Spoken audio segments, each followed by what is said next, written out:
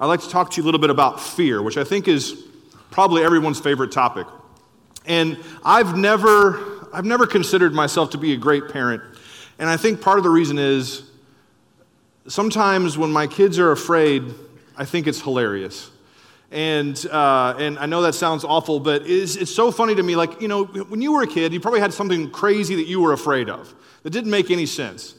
And it's really hard to predict what kids are going to be afraid of. And sometimes it's kind of funny. Like, well, for example, a few years ago when we were still living in Texas, my youngest daughter, Rosalind, she was real little, and she had done something wrong. I can't remember what she had done, but she had some infraction of the rules, and she was discussing it with my wife, Amber, and they were kind of reconciling the situation, and I was away at the church, and Rosie, in her tears, said, don't tell Daddy about this. Don't tell him when he gets home. And Amber was like, why? What are you afraid of? And Rosie thought about it for a minute and said, skeletons. Which is, I mean, that's understandable for a thing for a 3-year-old to be afraid of, but in that context, it was pretty funny. And it's really hard. Kids are selective in their fear. And like my older daughter, Lydia, you know, we watch a lot of Disney movies in my house, and we're not sorry about that. And one of the things that Disney movies can be scary. And sometimes I kind of keep my eye on her during these movies because I don't want her to be afraid. But she's not when she should be.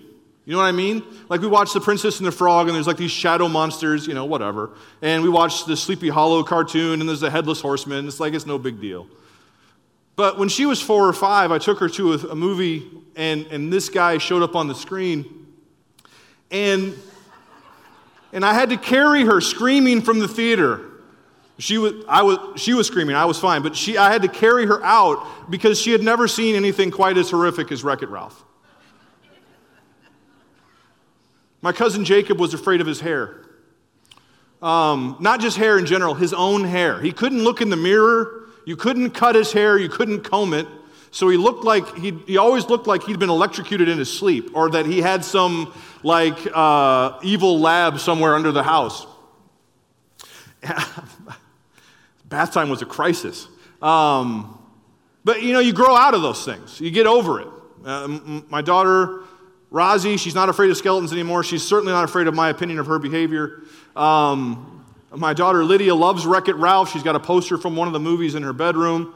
My cousin Jacob, you know, he grew up, he became a pastor, and he's mostly normal. He's as normal as my family gets.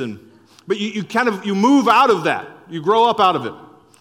But I think in the midst of that, I don't think that your fear goes away. I think what happens is your fear just becomes more sophisticated. You know what I mean? It changes shape. It changes scope. It changes itself to fit what your current circumstances in life are. You're not afraid of your hair anymore, if you ever were. You're afraid of the future. You're afraid about your finances. You're afraid about your kids. You're afraid about your spouse. You're afraid about your parents. You're afraid about the way people see you. You become afraid that no one really knows you, or you're afraid that people might find out who you really are, or you're afraid you may not really know who you are at all. You become afraid about your health. You become afraid about your job, your career. You become afraid about the state of the country and politics. We are a nation that's afraid. High school students and college students are suffering anxiety and depression at epidemic levels. And it doesn't just get better when they get a diploma or a degree and they snap out of it. It just continues to get worse. We're afraid. And when we get afraid, we cling to things. You know what I mean? We cling to something that we can be certain of. Like, I'm afraid of heights. And none of you have been with me when I've been afraid of heights, and which is a good thing because it's not pretty. I think the closest it's been is not long after I moved here, I drove the bus full of senior adults to go to the Michigan State Capitol building. Now, I didn't know anything about the Michigan State Capitol building, and so I went with the tour through the Capitol, and it's tall, okay? It's got this big rotunda in the middle with these balconies that wrap around that you have to walk on to get around in the Capitol building. The railings are short. Someone should do something about it. And for me, I was scared. I wanted to do the tour because I liked that kind of stuff, but I was scared. And for me, I had to make contact with the outer wall of the rotunda. I had to do that. Heaven help anyone who got between me and that wall. Okay, I actually had to pull back away from the rest of the tour because if I had to drop somebody to get to that wall, I didn't want it to be someone that I knew. Especially if we had to drive all the way back home and it would have been bad. So it's better to knock down a stranger. And so I needed it. I needed that wall. And when we're scared, we cling to things. We cling to things that we understand. We cling to things that we're comfortable with, we're familiar with. We cling to things that make sense to us. We retreat back into that. And that can be different things for different people. It could be relationship, addictive behavior, food. It could be anything. Things that we latch onto to try and make it better when we're struggling. For me, it was a wall in a rotunda, which didn't save me, by the way. Like, that wall wasn't the only thing between me and certain doom. There was the only two choices. There were more choices than just touch the wall or plunge to my death, because everybody else was fine doing neither one of those things. We all got out alive. But what happens is we cling to things that can't really save us. And there's a story from Peter's life that that illustrates that. I'll make a short interlude here and get my bottle of water that I forgot.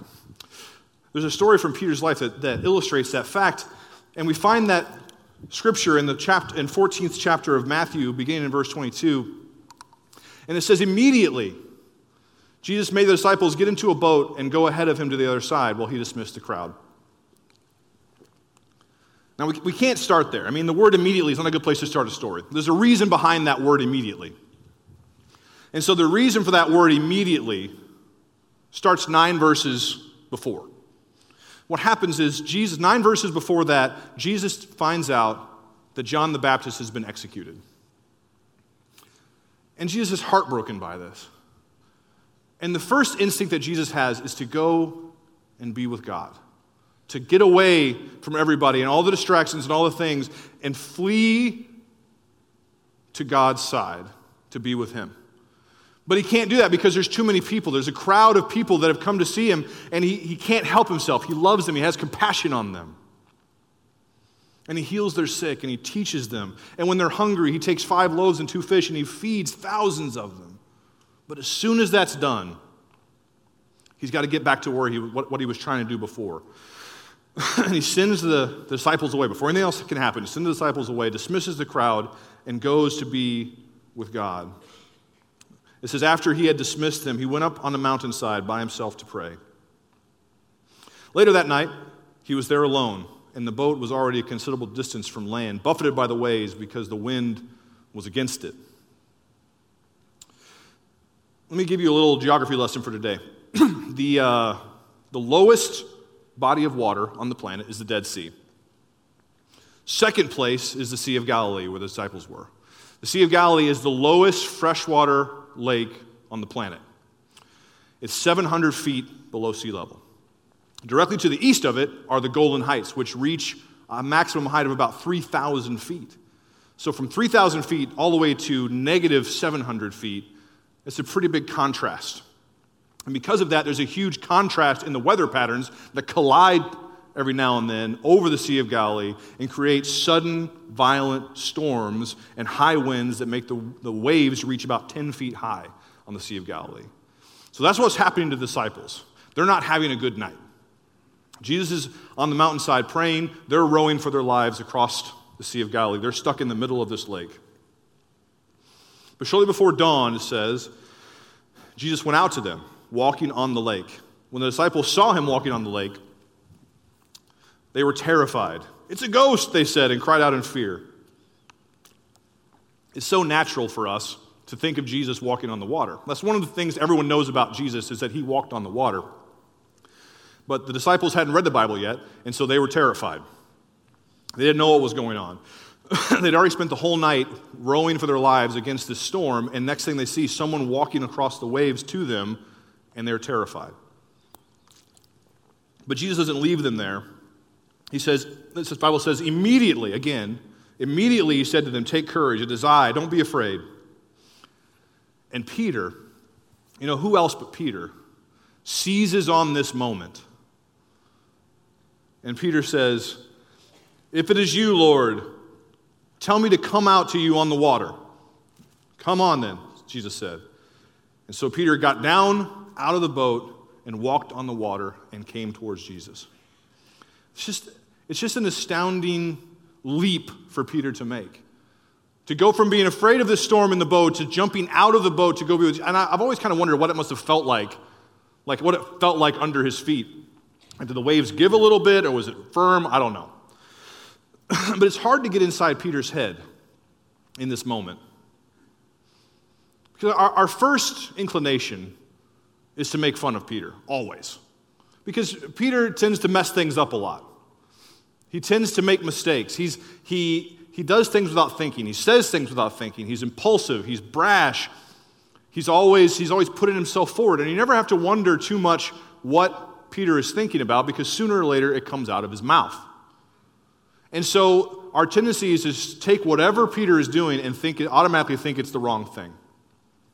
Like, I remember when I was younger, I used to think, well, Peter just wanted to walk on the water because Jesus was doing it and it looked cool. If he gets to do it, why can't I do it? And so he could tell the disciples, "Who walked on the water? Jesus and me, that's it." But I don't think that's what's happening here. And again, I don't know exactly what was going through his mind, but here's what I think. I think that when Jesus shows up in a situation, regardless of what that situation is, if Jesus shows up in a situation, the rules change. Everything you think you know goes out the window. Jesus takes situations and turns them upside down. Before Jesus shows up on the scene, the safest place in this storm, the safest place in the storm is in a fishing cottage that's cozy with a roaring fire and a cup of hot chocolate. That's the best place to be. But if you have to be on the lake, the best place to be is in a boat. If you ask anyone that's been in a boat, if there's a storm, would you rather be in the boat or 5 feet to the left of the boat without a life jacket? Everyone's going to want to be in the boat. That is the best place to be. But suddenly, when Jesus shows up on the scene, the boat is no longer the best option. See, I don't know what it looked like when Jesus was walking on the water. I don't know if he was walking up and down the waves as they went in front of him. I don't know if they were just kind of dodging him and getting out of his way, so he had a straight, even path to get to where the boat was. I don't know. But here's what I do know. That boat was completely under the control of the same storm that Jesus was completely in control of. That boat was at the mercy of the same storm and the same waves that Jesus was calmly walking on top of. The boat was at the mercy of that storm. The storm had the mastery over the boat, but Jesus had the mastery over the storm. And I think for that moment in time, Peter recognized that and said, I've got to get out of this boat and get to where Jesus is. No matter how ridiculous it sounds to get to where he is right now, I've got to be where he is. His fear drove him away from what he knew. Peter knew boats. He was a professional fisherman. But it drove him towards Jesus' side instead. I think he suddenly got afraid of depending on this boat and wanted to be at the side of his Savior. He got out of the boat that was being buffeted by the waves and went to the one who was calmly walking on top of them. But like I said before, fear makes us cling to what we know. It makes us cling to what we understand and what we're familiar with. And so, before Peter gets all the way to Jesus, he has a little bit of a crisis.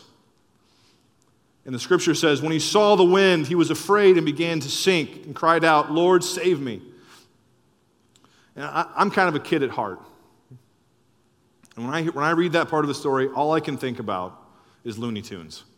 All I can think about is Wile E. Coyote and the Roadrunner. Because, in cartoon physics, when he's chasing the Roadrunner and he runs off a cliff, takes a wrong turn, runs off a cliff, just runs through midair, right? And he doesn't fall until he looks around and realizes what he's doing is impossible. And then that moment, that's when he falls. Peter does the exact same thing. Peter's walking on the water, and I don't know if it's like a sudden big gust of wind hit him or something like that, he looked around and said, "This can't be happening," and it stopped happening immediately. As soon as he realized what he was doing was impossible, he sank. But immediately, again, I probably could preach a whole other sermon about the three immediatelys of Jesus in this story, but immediately Jesus reached out his hand and caught Peter and said, "You of little faith, why did you doubt?" Which seems kind of rude, because Peter was walking on water, and the only person who did that besides Peter was Jesus. It takes a lot of faith to get out of a boat in a storm and walk on water.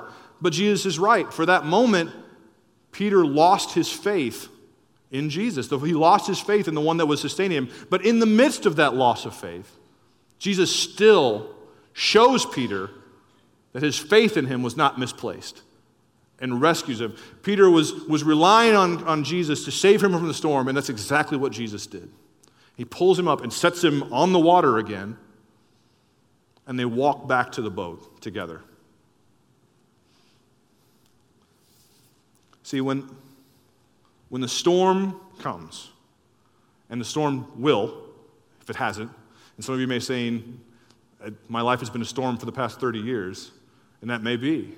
When the storm comes, our fear drives us often in the opposite direction of Jesus, towards what we're certain of, towards what makes sense, towards what makes us feel more safe. But the problem is, Jesus is the only thing that we can cling to and guarantees our safety. The other things might work. The other things might help for a little bit. But the things that we put our hope in, if they're not Jesus, they will not sustain us. They will not save us. They will not fix us. We can put Band-Aids on our broken legs all we want. But our fear and our uncertainty should drive us to cling to Christ instead. Because trusting in Jesus, clinging to Jesus, means sometimes you have to let go of the other things you're holding on to. Perfectly good things. Perfectly understandable things that we cling to when we're afraid. Sometimes we have to empty our hands of those things, no matter how good they are, and cling to Jesus instead. Because He's the only guarantee we have. He is the only thing worth putting our hope in. Jesus asked Peter to do something that was impossible.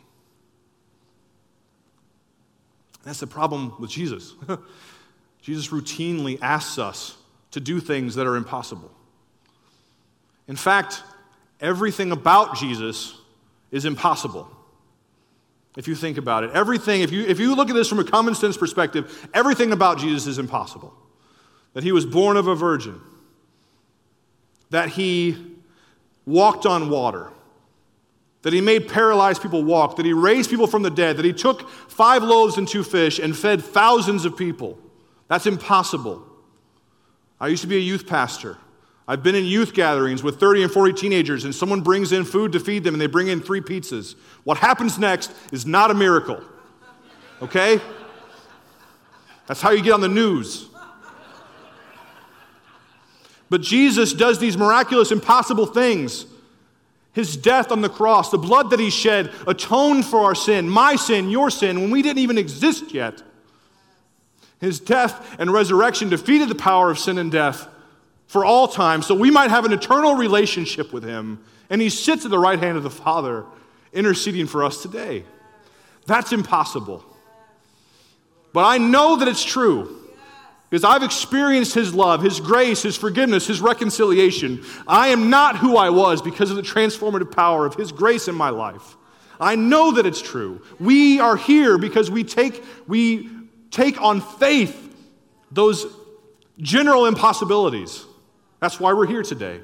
But when Jesus comes to us with specific impossibilities for our lives, then we have a problem. Then come the excuses. Then come the explanations and the fear when we explain to God how the world really works. We can't be Christ-like in our schools. God doesn't understand what that will do to my relationships, what that will do to our status. It doesn't work that way. We can't be Christ-like in our place of work. Honesty, integrity, kindness, those things don't work in this world. You don't get ahead that way. I've got a career to think of. We can't love the person that God puts into our mind to love because God doesn't understand how much we've been hurt by that person, how much pain and misery they've caused in our lives. That's not how life works. We can't give money to anyone but ourselves because God clearly does not understand the financial strain that we've been under. We don't have time to give any of our time to God because we're already sacrificing our family for the advancement of our careers. It doesn't make sense. And so we run the wrong way when Jesus is calling us out of the boat. And here's what I think might be a dirty secret in the church.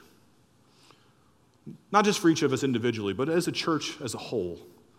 Is that at the back of our minds, in the back of all these fears, is the fear, like Peter had when he sank, that Jesus isn't enough. That the God who calls us is not enough to be the same God that can sustain us. That God hasn't really thought all this through. And if we follow him blindly, we're going to be in bad shape because he's not enough to get us where he says he's going to get us.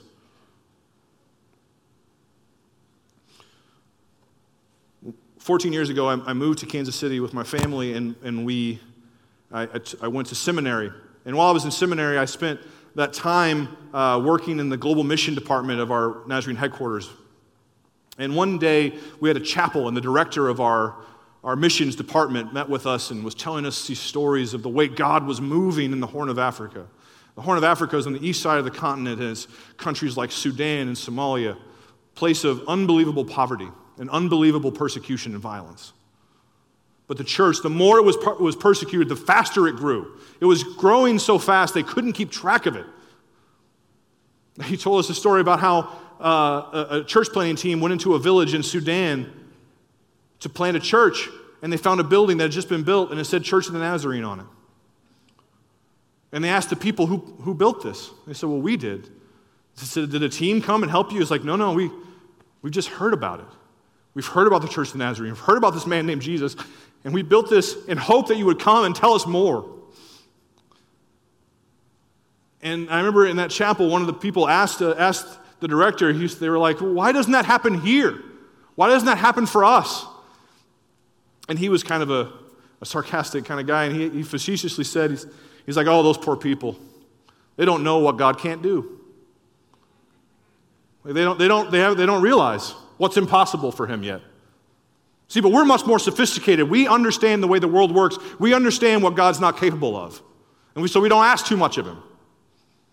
Because we don't want to be disappointed by him. So we give lip service to following him and then make our plans for his eventual failure.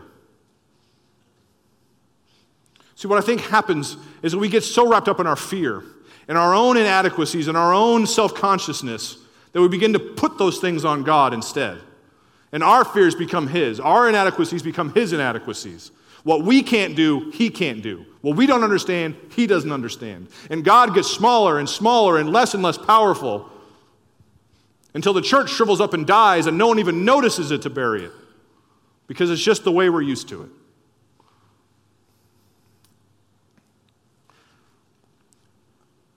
I don't want you to misunderstand me this morning. Here's what I'm not saying. I'm not saying that if you trust God, anything you want to happen is going to happen.